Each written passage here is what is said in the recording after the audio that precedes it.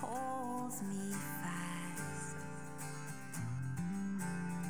till days he has measured our past.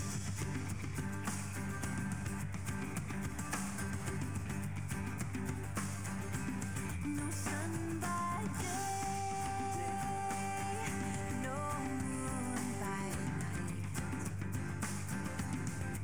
night can ever harm my life. He is the shade at my right hand, my journey's at his command. He will not slumber, he will not sleep, but all my days he keeps. I will not fear, he holds me fast till days he has measured our past.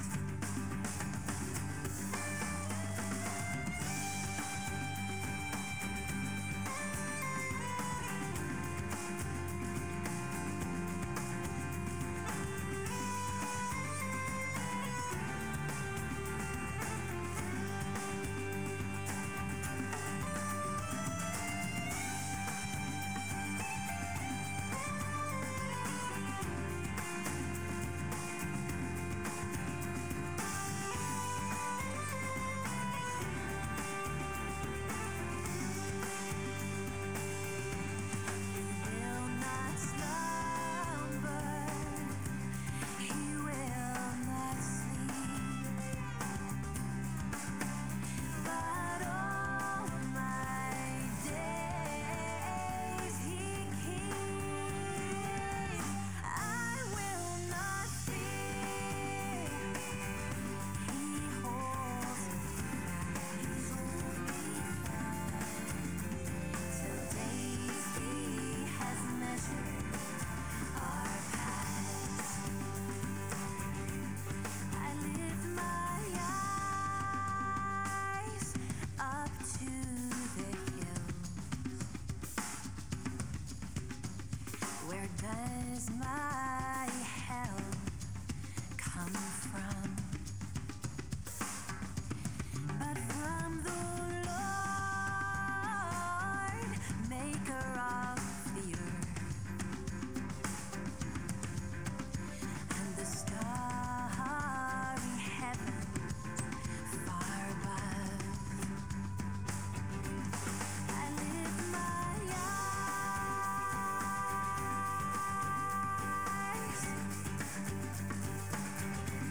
I lift my eyes.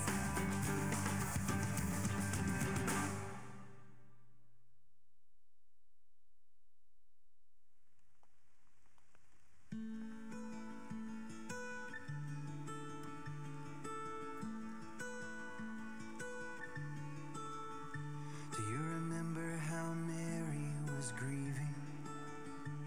How you wept and she fell at your feet?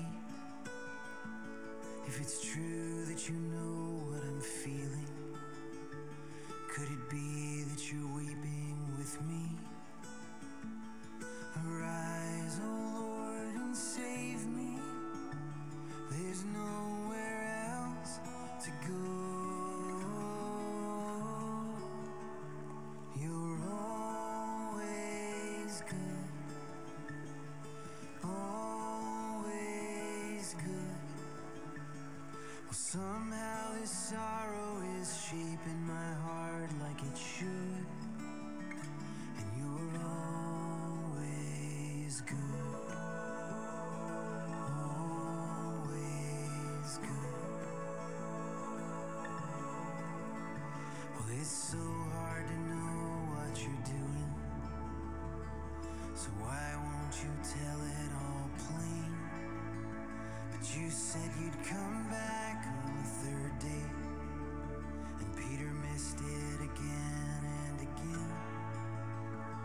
So maybe the answer surrounds us, but we don't have eyes to see that you're always good, always good. This heartache is moving me closer than joy ever could, and you're always good. My God, be near me. There's nowhere else to go. And Lord, if you can hear me, please help your child to know that you're always good, always good. As we try to believe what is not meant to be understood, will you help us to trust your intentions for us are still good? 'Cause you laid down your life and you suffered like I never could, and you're always good. Always good. You're always good. Always good.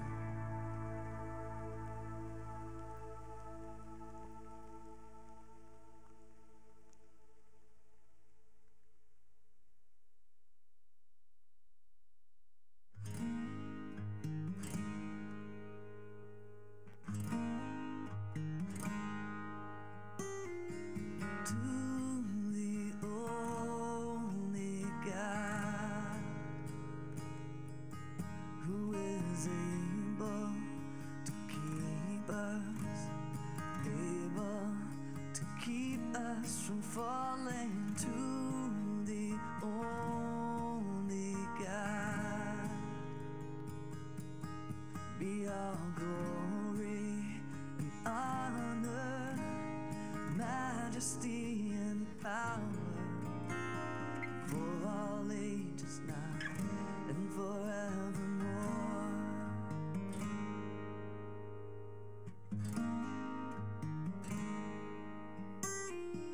To the only God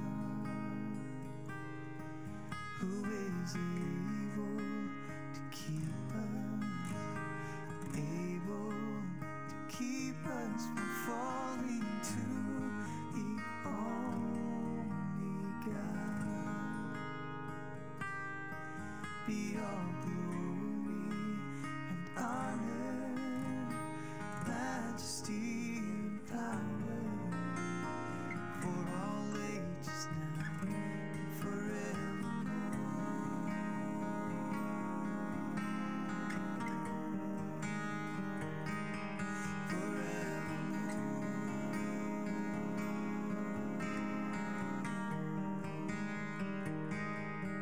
Be all glory and honor, majesty and power.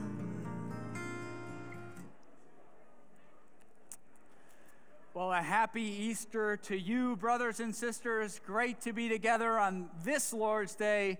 And I can say with confidence that we celebrate today the greatest event in the history of the world, that God raised Jesus of Nazareth from the grave. And in light of that his followers have great confidence, and I hope there's that added bit of joy congregating on this Easter morning. So welcome to all of you here, to those who are watching at home. just thankful for the church family, and even as we move forward during this season. So welcome cards. Maybe you're looking for church home or want to know more what's happening at Providence. The welcome card would be a good place to start. You can gather those at the back kiosks and fill them out. You can put them in the boxes or hand them to someone who works in the church. And it's just a way of saying, finding out what's happening at Providence and how you can become better connected. So do take advantage of that. Workshops next week. So Doug Fink, who's been a longtime member here and former elder, is going to be teaching on Christology, which is a way of saying the second person of the Trinity. That will be at 9 o'clock. That will make more sense in a moment. But do take advantage of the workshop, right, to widen our minds that we want to be a thinking church. And Doug Fink's a great teacher for that. So thirdly, the youth is having an outreach event on Tuesday the 13th. At Play Clee. So if you drive on I-90, you've probably seen Play Clee. It's got an obstacle course and a lot of games, and so it's a youth outreach. It looks like it's going to be a lot of fun. There is a registration process, just so there are waivers and things like that. So do be on top of that. You can look at the website or contact Pastor Caleb. So the Play Clee event, Tuesday the 13th, all youth are welcome. Importantly, next week we're going to change our service times again. So we've been on a 3-service format to spread folks out with the 8 a.m. Starting next week, we'll go to 9 and 10:30. So 2 services identical, 9 and 10:30. Children's ministry at the 9, workshop at the 9, and then the 10:30 will be live streamed. So to all of you watching, slight change next week will actually be an hour later. Of course, after that, you're available to watch it. So next week, going to 9 and 10:30, and hopefully staying at those 2 service times for quite a long time. The seats will stay 6 feet apart. And then starting next week, we'll go back to the Gospel of Luke, preaching philosophies to preach the whole counsel of God, Old Testament, Pauline epistles, Gospel. So we'll go back to the Gospel of Luke next week. So all that being said, there was a Coptic Christian in the first hour, an Egyptian, and I said, in the Coptic, this ancient branch of Christians, do you say he is risen? He is risen indeed. He said, oh, yes, we've always said that. And so we'll declare that today. He is risen. Hallelujah. May we celebrate that. Well, church, let's stand together as we begin our praise to the King. Psalm 150, praise the Lord. Praise God in his sanctuary. Praise him in his mighty heavens. Praise him for his mighty deeds. Praise him according to his excellent greatness.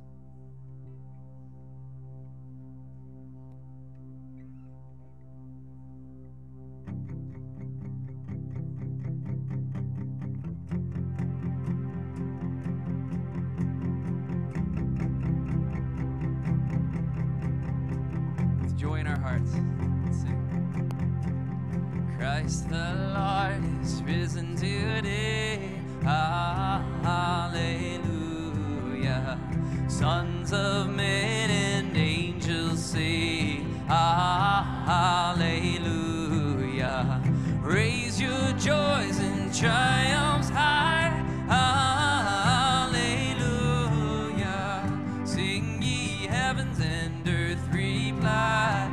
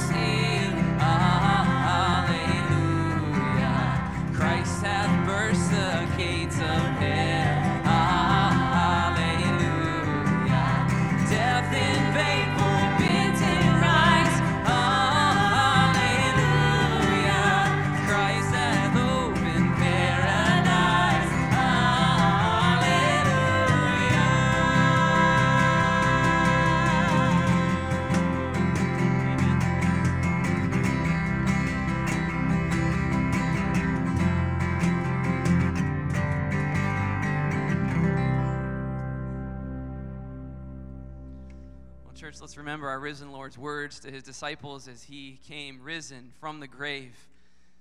He says, "Peace to you."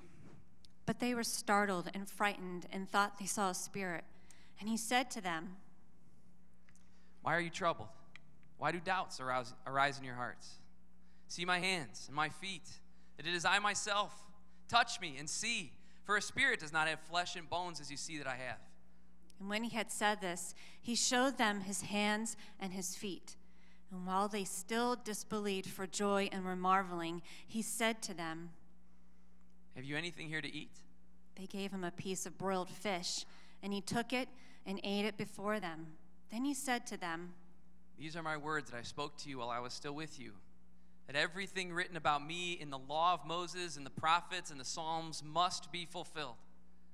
Then he opened their minds to understand the scriptures, and he said to them, "Thus it is written, that the Christ should suffer and on the third day rise from the dead, and that repentance and forgiveness of sins should be proclaimed in his name to all nations, beginning from Jerusalem. You are witnesses of these things. And behold, I'm sending the promise of my Father upon you. Stay in the city until you're clothed with power from on high." Then he led them out as far as Bethany and lifted up his hands. He blessed them. While he blessed them, he parted from them and was carried up into heaven.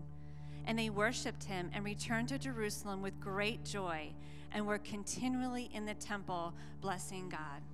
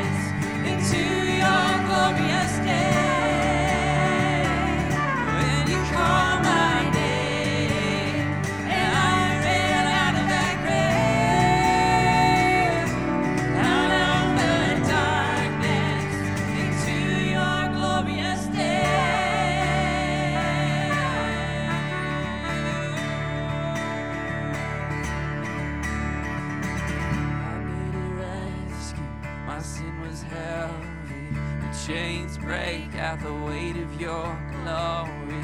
I needed shelter, I was an orphan. Now you call me a citizen of heaven. When I was broken, you were my healing. Now your love is the air that I'm breathing. I have a future, my eyes are open, and then you call my name. I ran out of that grave, out of the darkness, into your glorious day.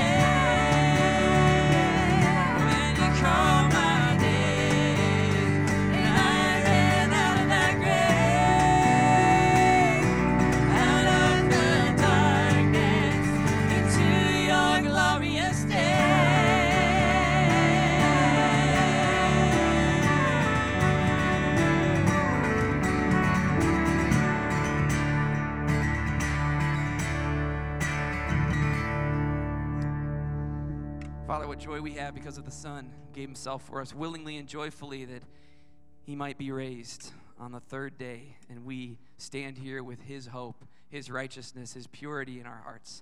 Father, how can this be? But that only you, Lord, could do it. So we praise you, Lord. He is risen. He is risen indeed. We love you. In Jesus' name, amen. Amen. You can be seated, church.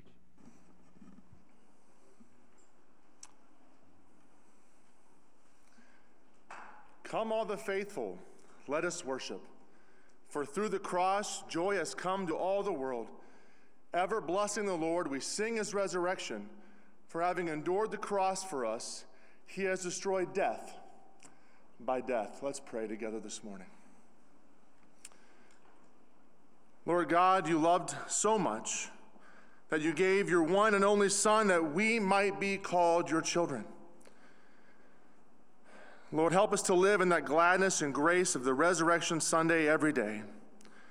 Let us have hearts of thankfulness for your sacrifice. For, Father, we praise you. For you are a great and awesome God. We glory and glorify you, Father, for you are almighty. In your power that raised Jesus Christ from his death.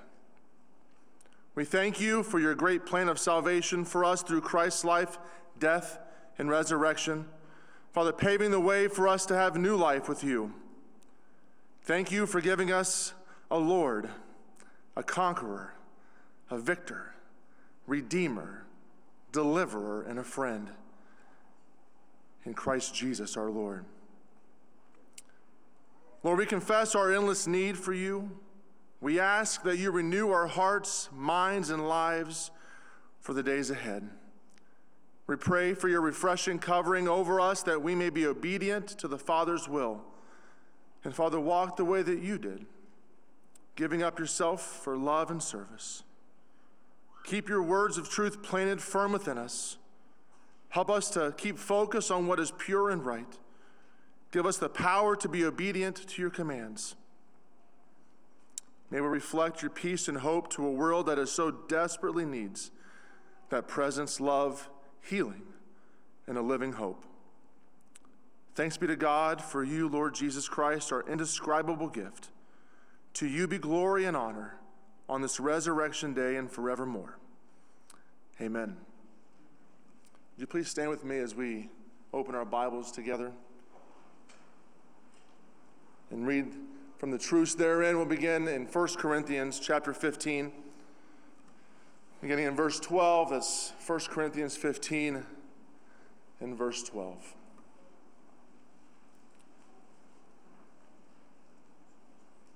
Now, if Christ is proclaimed as raised from the dead, how can some of you say that there is no resurrection of the dead? But if there is no resurrection of the dead, then not even Christ has been raised. And if Christ has not been raised, then our preaching is in vain, and your faith is in vain. We are even found to be misrepresenting God, because we testified about God that he raised Christ, whom he did not raise, if it is true that the dead are not raised. For if the dead are not raised, not even Christ has been raised. And if Christ has not been raised, your faith is futile, and you are still in your sins. Then those who have fallen asleep in Christ have perished. If in Christ we have hope in this life only, we are of most people to be pitied. And in 1 Peter 1, in verse 3, blessed be the God and Father of our Lord Jesus Christ.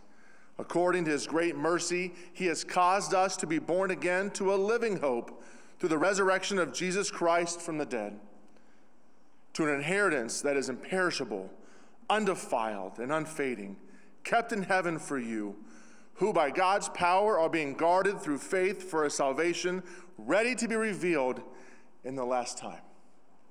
And may God add his blessing to the reading of the word. You may be seated.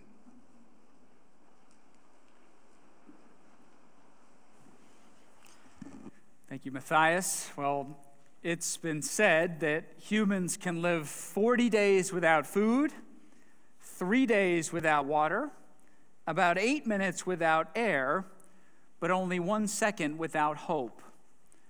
So I think that captures a lot about what it means to be human, doesn't it? You say it's very hard for any of us to envision going through any moment of our lives without some idea of hope, that most of the time that it's something mundane or routine about what you might want for dinner or about where you want to go and what you want to do with your life. But to be human means to have hopes. That without hope, say, we very quickly become dehumanized. And so in a condition where we all have kinds of hope, all kinds of hopes, the question arises as to what happens when hopes die. Say enough of that, and you say you find the opposite of hope, and that is despair. And you see, while these are true, so we all need to have hope in order to live, and we know what it means to have hopes die, you see, we run a real danger, I think, in our culture because of how we normally use the word hope. That hope often, the way that we tend to use it, is about something that has an uncertain outcome that may or may not come true. So you can see in the notes, I wrote that line on Thursday morning. Say, I hope that it doesn't snow in April, as there was a great blizzard outside my window. Or say, I hope the Browns go deeper in the playoffs. Or I hope the Indians start hitting. You know, those kinds of things. You say they're very particularized and I don't really have control. And that tends to be how we use the word hope. Or I hope I get the promotion. I hope I can make this amount of money. Or whatever it be, very specific and may or may not come true. What I want us to see today is that biblical hope, which is part of the great, what we could say, the great triad in the New Testament, right? Faith, hope, and love. We talk a lot about faith and love. We don't tend to talk about hope, but it is, in fact, one of the great parts of the Christian triad. Say, biblical hope, different from the way we use the term, constitutes confidence in a settled event of the future. You see, why we need hope is because it kind of pulls us along. It prods us forward, right? If I don't have some optimistic view of the future, then I'm going to be doomed and in despair. And here's Christian hope. It says, yes, it's futuristic, but it's also promised. It's promised because of the completed events of history and what God did in Jesus. That it's a declaration that your hope is not something that may or may not come true, but actually it definitely will come true because God has spoken and that he's entered history. And our hope then is very different from, we could say, a non-Christian hope, if that's the word at all. So today our key passage, 1 Peter chapter 1, verses 3 to 5. And just that little phrase, did it jump out at you? That there is for the Christ follower a living hope. So what is the opposite, you'd say, of a living hope? Or why does Peter qualify it with living? You say, is it a dead hope or perhaps hope in dead things? And so the first point I think we should tease out here rather provocatively is the bold claim that without Easter, without what we're celebrating today, we have little reason for hope. You see, listen to the way that Paul in another epistle, this is Ephesians chapter 2, puts it. He's talking to the Ephesians about before they were believers. Remember that you were at that time separated from Christ, alienated from the commonwealth of Israel, strangers to the covenants of promise, having no hope and without God in the world. That the diagnosis of the Bible is very clear. So you take the event of what God has done in Jesus, you take God out of your system, you say, you're in a place of real doom. And the best way I can put this is you see how we then all of a sudden have what we could say is a closed system. That if you don't have a God who breaks into history, then all you're left with is just the stuff, just the material, right? We know that narrative, that we've all emerged from the soup, that the way that you go forward is by trying a bit harder, and the fact that there could be any hope there beyond what I'm able to do for myself is very bleak. You know, I think Bertrand Russell, the mathematician and atheist, voices like his are actually friends to the church because they take naturalism, that is a system without God and Easter, they take that view of the world to its logical end. So here, in a much longer quote than what I'll read, but listen to what he says. Humans are the outcome of accidental collections of atoms, that no fire, no heroism, no intensity of thought and feeling can preserve an individual life beyond the grave, that all the labors of the ages, all the devotion, all the inspiration, all the noonday brightness of human genius are destined to extinction in the vast death of the solar system, and that the whole temple of man's achievement must inevitably be buried beneath the debris of a universe in ruins. Only on the firm foundation of unyielding despair can the soul's habitation henceforth be safely built. You say, I think Russell is absolutely correct. That when you take God out of the view, that when you say there's no such thing as Easter, that it's all a bunch of hooey, then what we're left with is very bleak indeed. We're all here by chance. Whatever we make of achievement is going to be forgotten. That we all know that we're on our way to an ultimate demise and destruction. So let's not deceive ourselves. Let's not deceive ourselves into thinking there's any grand view of hope beyond what you're able to accomplish for yourself. Rather, if you're intellectually honest, what you're left with is despair. You see, that's why I like Russell. He's intellectually honest. You don't have God breaking in. What you're left with is despair. And you know, friends, if we define hope, I think loosely, if you say look it up in the dictionary, say hope would generally be an optimistic view of the future. The future is going to be better than it is today. You say, do we really have any confidence that that's going to be the case? I mean, even if you're not a particularly good student of history, I mean, I think you know. You say you look at all the great civilizations, all the great republics.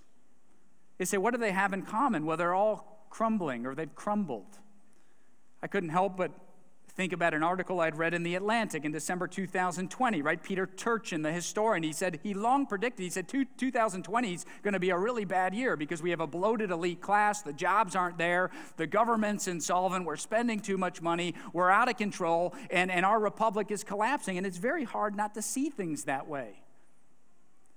You know, I think Thomas Cole's series of paintings, actually magnificent set of paintings called The Course of Empire. Maybe you've seen them. It starts with an agrarian society, and then as the paintings go, the society becomes more developed until the last painting. You know what the last painting is the civilization's in ruins. See, Cole knew, say things run their course. In our sinfulness, we eventually collapse. They said we actually have very little confidence empirically. I mean, if you trust what you're able to detect to say, well, I believe the future is going to be a lot better than now, you say, are we not deceiving ourselves? Now, there have been those who've tried to promise the people a great future. Humans, unaided by God, trying to usher in a better future than what we have now. You say even in the last about 120 years, we've had some great examples, right? With Lenin and Stalin and the Bolsheviks. We've had Mao and the Cultural Revolution, Hitler with National Socialism. Here comes the new Messiah. Let me show you what the future's like. Civilizations destroyed and millions lost. You take Christ and Easter out. It's a closed system with some kind of person maybe making some promises. But I think if we're honest, if we're intellectually honest, we'd have to side with Russell. No amount of achievement, believing, devotion, accomplishment, none of that is ultimately going to matter. But what's true is that you ought to be in despair because hope is a category that's specifically Christian. Now, what is the world that we observe, right? To take the Bible's diagnosis is that we live in a decaying world and say we need to look no further than our own bodies. I know some in the congregation are young, you're not thinking about this, but you get to a certain point, you say, well, you know, actually, my life's moving one direction, and it's towards the grave. That I'm not able to do what I once did, that my mind doesn't work the way that it used to, that it seems that I'm on this kind of a long journey towards decay and the grave. You say, well, yeah, that's an obvious fact. Say, may we keep it front and center on Easter? Say, that's the destiny of all of our lives, right? That we're going one way, that we are decaying. Moreover, you say suffering is a reality of life. You know, it strikes me, I think of the places I've lived in my life. Sugar Falls, Boca Raton, Oxford, England, and Avon. So not exactly rough places. And as good as my life has been, a wonderful life, I think, you take all the billions of people, say, I've had a wonderful life, and yet suffering is there. reading M. Sean Copeland. She's a black female theologian writing on an article on female slaves. She says, suffering is universal. Say, isn't that true? Say, even if you've had a pretty good life, see, many in our congregation, I would guess, you kind of look, say, yeah, I have a pretty good life, and yet suffering is there.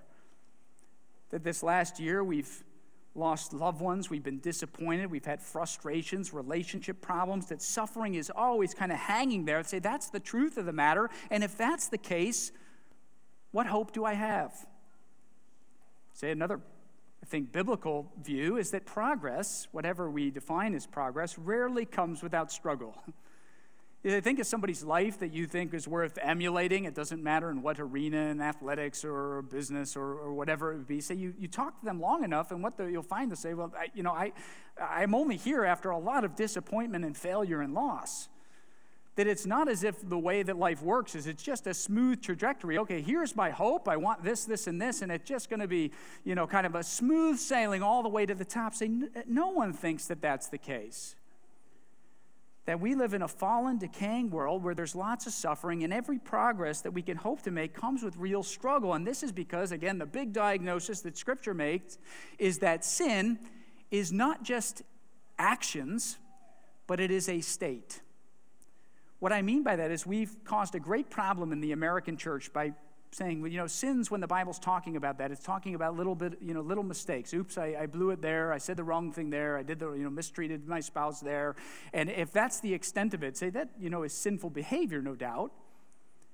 But the diagnosis of the Bible is way more serious. That sin is a force, right, that we've allowed in through our rebellion, that it's overtaken creation and the cosmos itself, that all of us have clenched our fists, that it's a power that's overtaken us, and consequently we're weighed down. That we're going to decay, we're going to suffer, we're going to struggle, and we know that to be the case. And so where this leaves us, I think, again, back to this first point, you take God and Easter out of it, any idea of hope, as people use that, is going to be particularized, I'll unpack that in a moment, individually determined, and actually subject to waning. What I mean by particularized is this. You look at the social science on hope. You say all the social scientists that work on this, they always differentiate between what they call particularized hope and general hope. Say, particularized hope is how we use it. I hope I get the promotion. I hope I can date that person. I hope that little, it's a very specific thing, and it's often about your own individual circumstances. Much different than a general hope. General hope is a great optimism about the future, that things will become better for humanity and the world in the long run. You see, that's what we mean by general. That things ultimately going to be great for humanity. You see, I think all of that has to be lost without God. That all you're left with is a particularized, individually determined, and often thwarted view of hope. Is that hope at all? Dante, for his fantastic account of hell, I think he did get it right. You remember back to high school English, you read the Inferno. In goes the pilgrim into the gates of hell. There's a great inscription above the gates of hell. You remember that last line of it. Abandon all hope, ye who enter here. Dante's right. Take God and Christ out. All you have left is you better try harder. And you're probably going to be disappointed. There's no hope at all. It's a closed system. We're all a product of the soup. Very bleak indeed. You say, that's despair. That's what Russell knew. Without Easter, we have little hope. But gloriously, say, I hope those of us in Christ have a different view, right? Not a hope in dead things or particular things, but rather, verse 3, a living hope. Say, why would Peter in these famous couple of verses describe a living hope? We have a living hope, firstly, because Christ is alive. You see, according to God's great mercy, he caused us to be born again to a living hope through the resurrection of Jesus Christ from the dead. Very simply, say, we have a hope because Christ is alive today, and this is the greatest moment in history. I know some like to, I think we all owe it to ourselves, if you're entertaining this, to read some of the material on the historical evidence of the resurrection, if you're interested in that kind of thing, because I think it's captivating. But let's be clear about what's obvious is that the account of the resurrection is a settled matter very early on in the church. So Paul's writing the letters to the Galatians and the Thessalonians in the late 40s, and he treats it as if, don't we all know? I mean, he's treating it, he says, this is the bedrock of our faith. That very early on, it's a settled matter, and it's something that Christians really adhere to. It's why we still get up on Sunday mornings and worship, that it's a settled matter of history. And those who write about it wouldn't be so much kind of accumulating scientific data as we might think about, but rather their testimonies. They're saying, look, this is what happened to me, that I've experienced Jesus risen from the dead, as we read about in Luke chapter 24, that they're firsthand accounts of what's happened. And let's not, again, fool ourselves, as often I get the objection, right, like this, well, people who lived a long time ago, they weren't that intelligent and they would believe anything. You say this is Lewis's chronological snobbery, isn't it? Say, please. Are we so prideful that we think that those humans who lived that long ago thought dead people rose from the grave? You say they were more acquainted with death than we'll ever be. They say more death on a monthly basis than we would see in a lifetime. Say dead people did not raise from the grave then. They don't raise from the dead now. And yet this is the great claim of the church, a settled matter very early, that we gather because Jesus is alive. Now notice, friends, what this does wonderfully is the fact that Jesus is alive and that we have a living hope. It then relativizes all the individual particular hopes that we have. So you say, I hope that I'm going to marry this person, or I hope I'm going to be able to do this, or I hope I get the scholarship. You say all that in a closed system, that's a very bad thing. But when Christ being raised from the dead is introduced, all those things become relativized, that they become less important. You say some of them are very grave indeed, but because it's the case that Jesus has been raised, that all those other hopes that have died become relativized. You say, don't you think the first audience knew this? You notice Peter's audience, they're suffering many trials, that their lives are in many, I think, harder than a lot of what we experience on a daily basis, and yet he's writing to them. He's ultimately going to lead to a horrible end, but what he's saying is, look, when Jesus is comprehended in his fullest, that he has been raised, then all the disappointments of this life become actually relative to this great general hope we have, that all those in him will be raised. You say, this is a general hope. Not a particular hope, but a general hope that for the Christ follower, that the future will be better, that this world will be consummated under its rightful king, that all the tears will be wiped from our eyes. You say, you notice the other words that are used of the resurrection in the Bible, right? Jesus is the first fruits, that he is the down payment. His resurrection is the down payment. In other words, can't you see that God in history has demonstrated to you, faithful ones, that your future will be better? Now, something for you to think about this week. I've not quite worked this out myself. It's probably a question that you'll work through over a lifetime. But do the other major faiths of the world place as much emphasis on historical events as ours? You say, do you realize how risky this is? If you talk to a Muslim, Muhammad's very important, but the actual things that he did and happened to him are not really as important as the deposits of the teachings. Whereas our faith does something incredibly bold, very risky. The great claim that in time, among people, among eyewitnesses whose accounts are preserved, that God raised him from the dead, and this becomes a guarantee to his followers that the future will be better. There's real reason to have hope. And you say it's not just the feeling of hope, but there's an object to hope. Do you see it there? It's in verse 4. That your hope is because Jesus is alive, and there's an inheritance with three adjectives: imperishable, undefiled, and unfading. You say, you look at again, go back to Cole's paintings of the course of empire. Empire and material things are perishable, defiled, impure, fading. Everything that we can possibly hope to gather here on our own is subject to those things. But the inheritance kept for those who follow Jesus is not subject to those things. That it's an inheritance that's imperishable, that there's a real object, that no matter how badly things go, no matter what disappoints you, discourages you, embarrasses you, the hopes that are dashed, that for the Christ follower there is an inheritance that can never be taken away and will never be disappointed.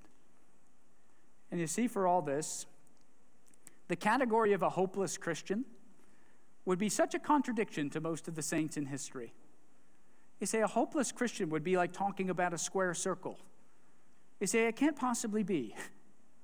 Because the Christian who's in Christ says this is the very point, that God raised him from the dead in history, that there's a guarantee, there's a first fruits, there's a down payment. And no matter how my particularized hopes are thwarted here, that there's a general hope in the future because it's been demonstrated, and we celebrated all these centuries later on Easter morning.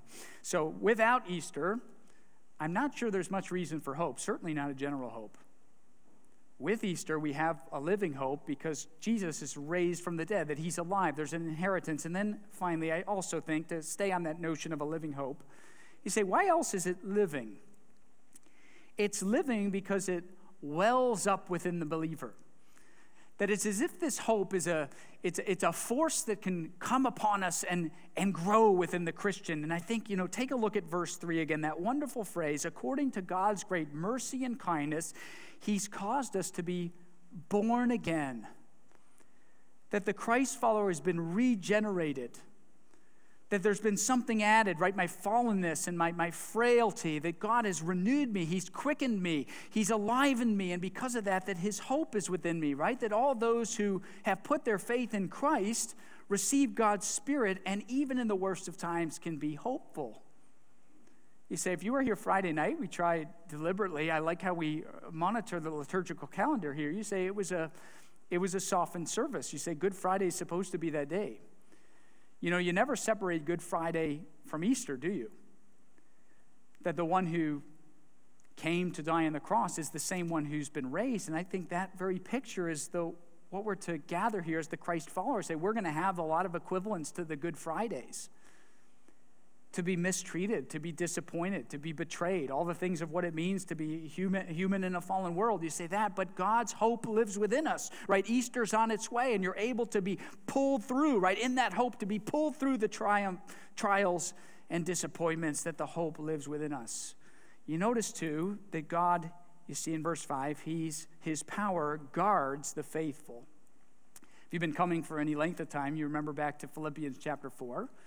Same verbs used, that the peace of God that surpasses all understanding will guard you.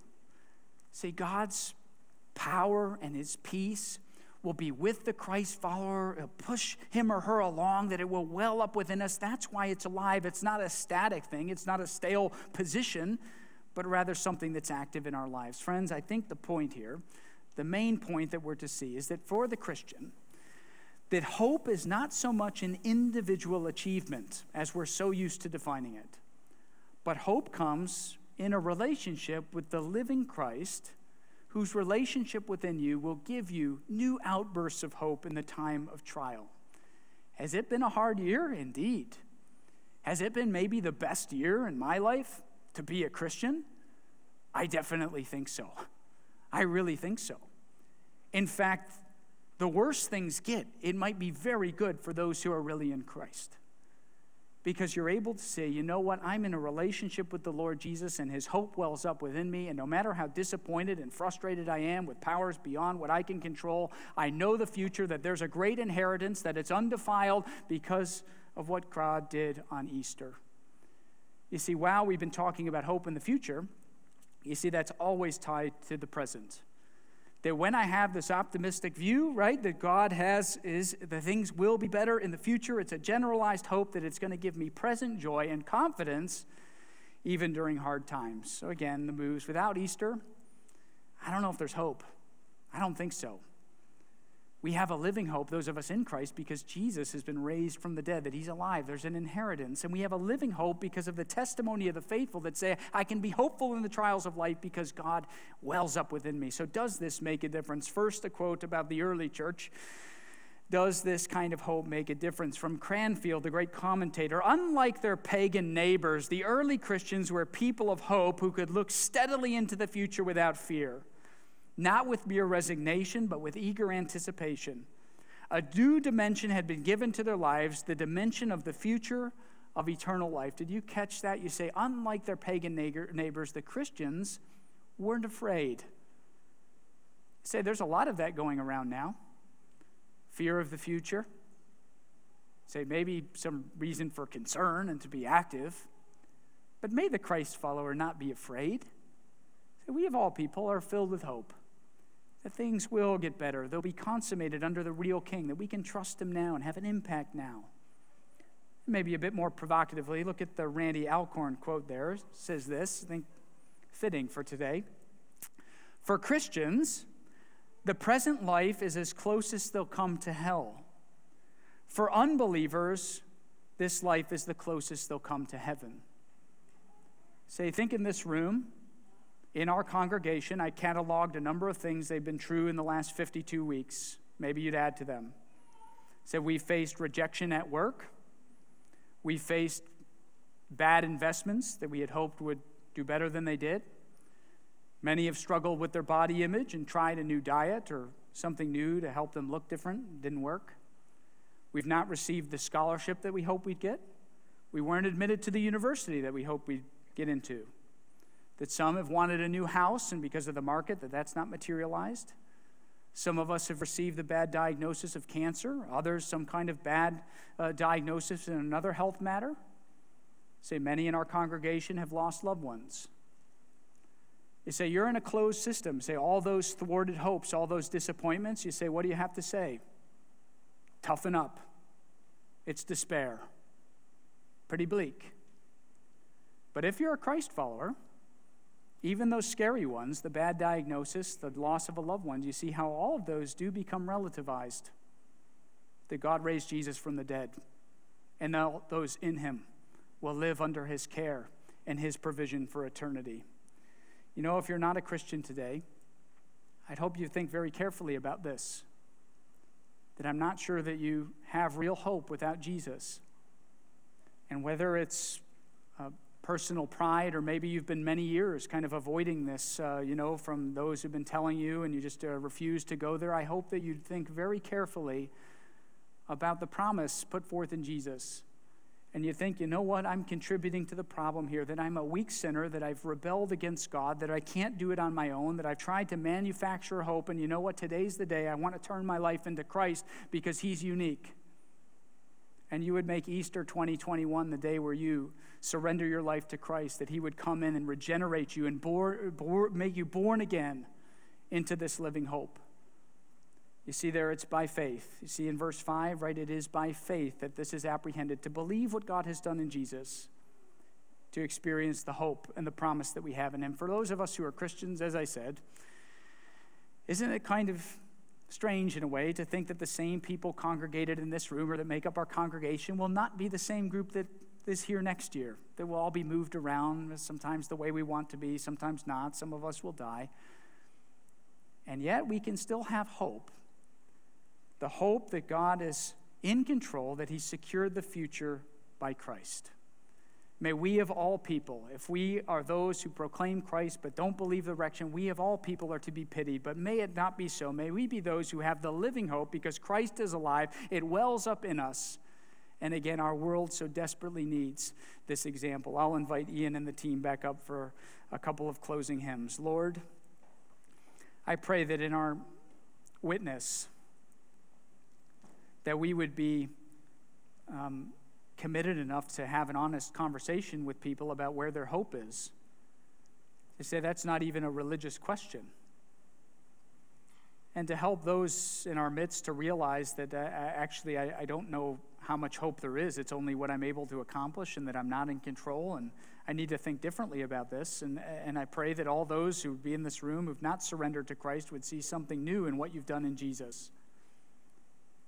And for those of us who are Christians, that we so easily fall back down and play the game of being disappointed and being all caught up in material things, may this show us afresh that you have broken into history, Lord, that you've raised Jesus from the dead, that all the stuff becomes very, very dim indeed in light of what you've done. So we commit this time to you. Help this hope that is found in Jesus sink into us. May Christ be lifted high this Easter and always. In his name we pray. Amen. Well, church, with this hope, let's stand together. Let's sing to the Lord.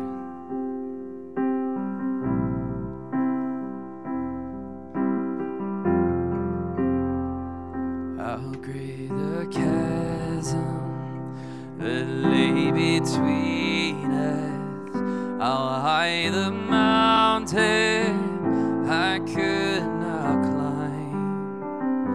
In desperation, I turned to heaven and spoke your name into the night. And through the darkness, your loving kindness tore through the shadows of my soul. The work is finished, the end is written. Jesus Christ, my living hope.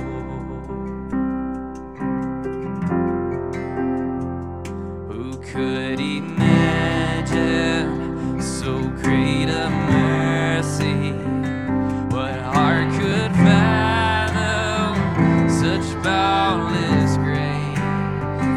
The God of ages stepped down from glory to wear my sin and bear my shame. The cross is spoken, I am forgiven. The King of Kings calls me his own. Beautiful Savior, I'm yours forever. Jesus Christ, my living hope. Hallelujah, praise the Lord, set me free. Hallelujah, death has lost its grip on me. You have broken every chain. There's salvation in your name, Jesus Christ, my living hope.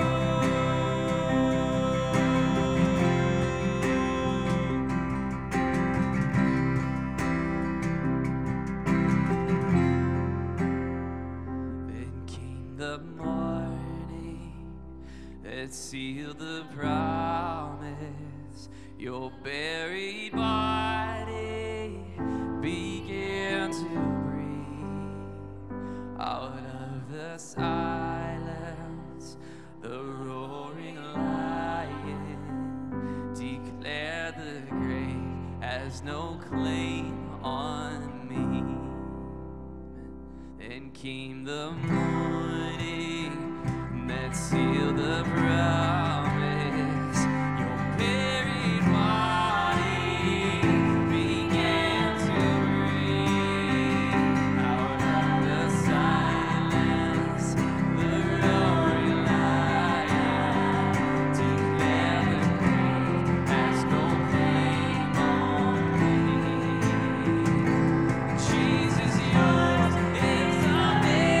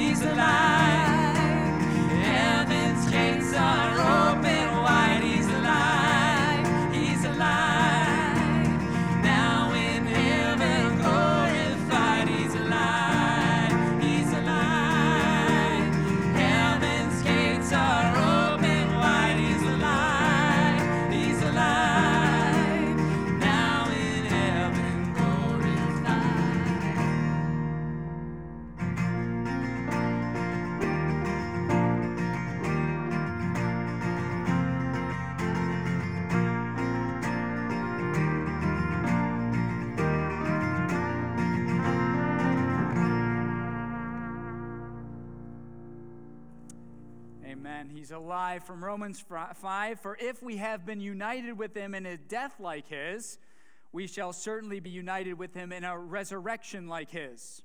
We know that our old self was crucified with him in order that the body of sin might be brought to nothing, so that we would no longer be enslaved to sin. For one who has died has been set free from sin.